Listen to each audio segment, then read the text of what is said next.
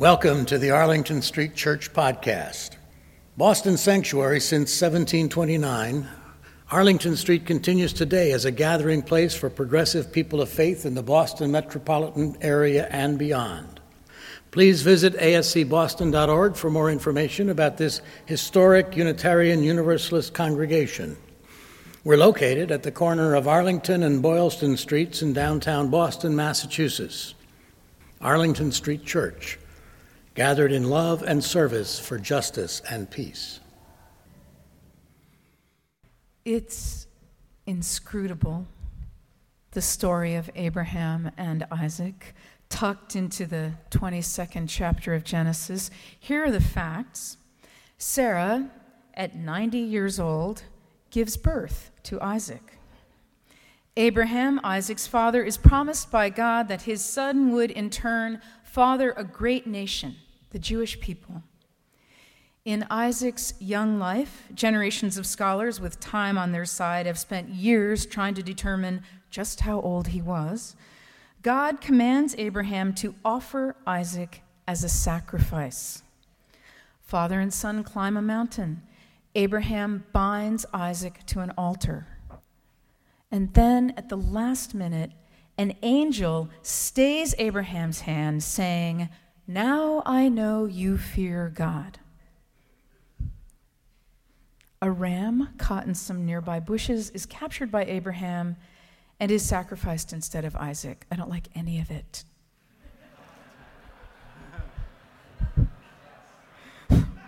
My very first reaction to this story was, not my God. Are we supposed to admire Abraham for his faithfulness?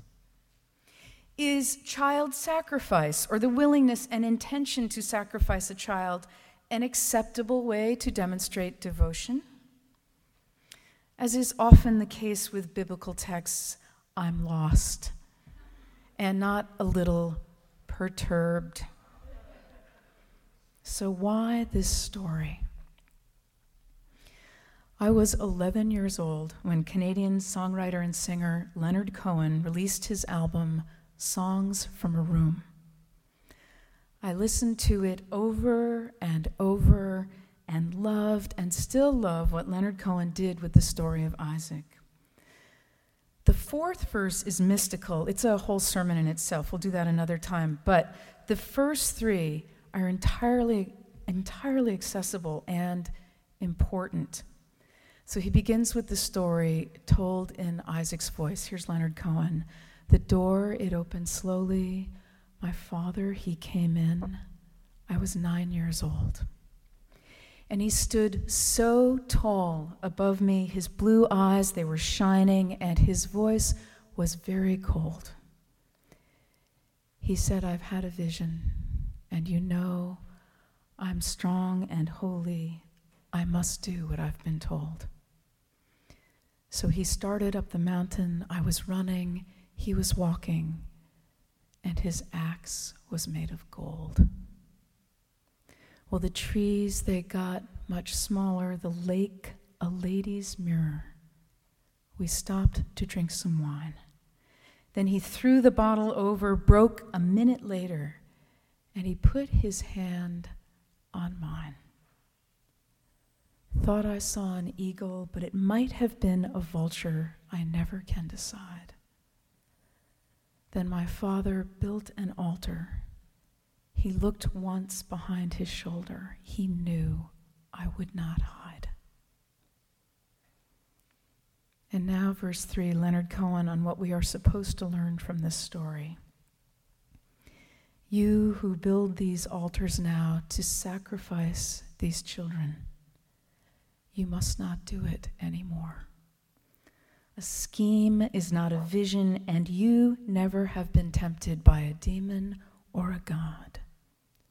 You who stand above them now, your hatchets blunt and bloody, you were not there before when I lay upon the mountain, and my father's heart was trembling with the beauty of the word.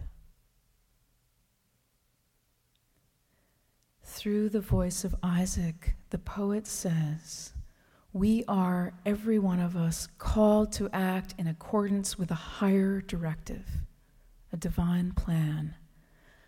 God has not commanded you, any of us, to kill. Leonard Cohen closes this song with a prayer for mercy. Late last month marked the festival of Eid al-Adha, the Feast of the Sacrifice, a celebration of Abraham and Isaac's story.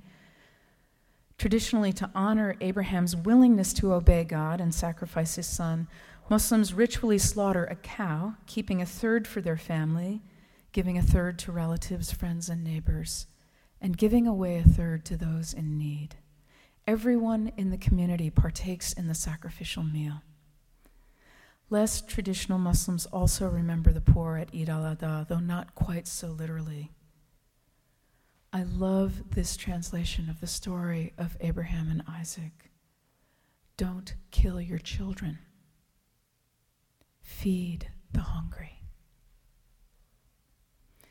Reflecting on how best to honor the veterans of war, and especially to honor those who are at this very moment in harm's way, in our good name. Among the most important choices we can make are to support every effort to stay the hand of slaughter and to feed the hungry. The late Senator George McGovern died last month at the age of 90.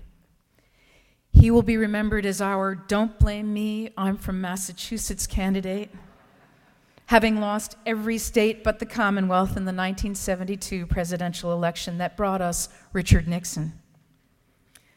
But when I think of George McGovern, I think of his opposition to the war in Vietnam. Like Veterans Against the War, he knew of which he spoke. A decorated World War II bomber pilot who landed more than one plane that was engulfed in flames. He became the leading voice against the war because he had had to wage one. In September of 1970, speaking to an amendment to end the war, he excoriated those who opposed him. Every senator in this chamber is partly responsible for sending 50,000 young Americans to an early grave, he said. This chamber reeks of blood. Every senator here is partly responsible for that human wreckage at Walter Reed and Bethesda Naval Hospitals and all across our lands. Young men without legs or arms or genitals or faces or hopes.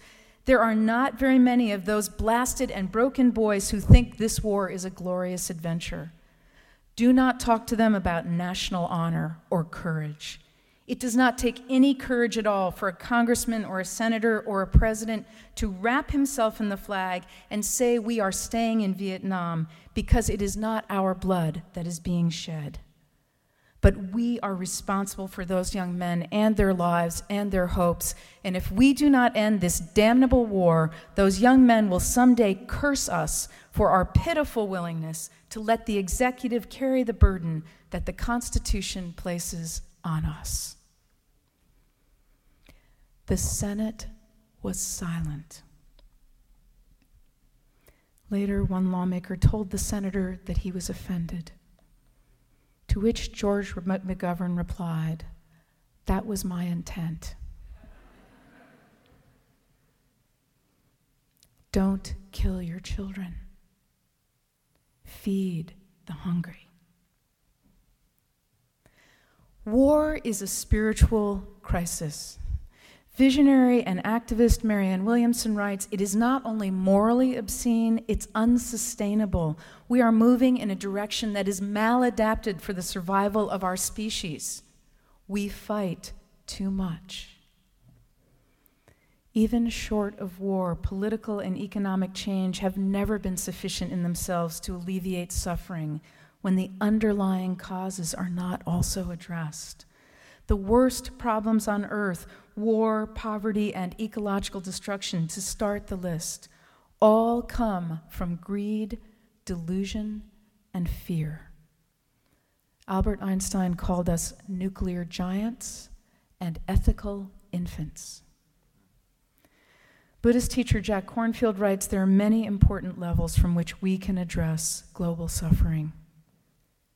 We must bring compassion and skill to economics, to education, government, service, and world conflict. Underlying all this work, we are called to muster a strength of heart to face injustice with truth and compassion. There are two sources of strength in the world, he continues. One is the force of hatred, of those who are unafraid to kill. The other, greater strength, comes from those who are unafraid to die. This was the strength behind Mahatma Gandhi's marches against the entire British Empire, the strength of Dorothy Day's tireless work for the poor on the streets of New York. This strength of heart and being is what he has always reclaimed and redeemed human life. Jack Kornfield concludes, awakening compassion and freedom on this earth will not be easy. We need to be honest in dishonest times, when it is easier to fight for our principles than it is to live up to them. We must find or discover in ourselves a way of life based on truth and compassion to guide our actions. At what altar do we choose to worship? What are we willing to sacrifice? Who are we prepared to feed? Mahatma Gandhi said, the difference between what we do and what we are capable of doing would suffice to solve most of the world's problems. Peace begins with us. Only when we commit to a spiritual path that calls us to love and service, justice and peace, only when we take responsibility for the greed, delusion, and fear in our own lives will we begin to turn the tide of the lifeblood of war. Beloved spiritual companions, may we seek to do everything in our power to stay the hand of slaughter and to feed the hungry. Peace begins with us. May we seek a way of life based on a mission of love, service, justice, and peace, and muster a strength of heart to face injustice with truth. A heart of compassion for ourselves, for one another, for our country, and for the world. I close with Archibald MacLeish's anointed poem, The Young Dead Soldiers Do Not Speak. The young dead soldiers do not speak. Nevertheless, they are heard in the still houses. Who has not heard them? They have a silence that speaks for them at night and when the clock counts. They say, we were young. We have died. Remember us. They say we have done what we could, but until it is finished, it is not done. They say we have given our lives, but until it is finished, no one can know what our lives gave. They say, our deaths are not ours, they are yours. They will mean what you make them. They say whether our lives and our deaths were for peace and a new hope or for nothing, we cannot say. It is you who must say this. We leave you our deaths. Give them their meaning. We were young, they say. We have died. Remember us.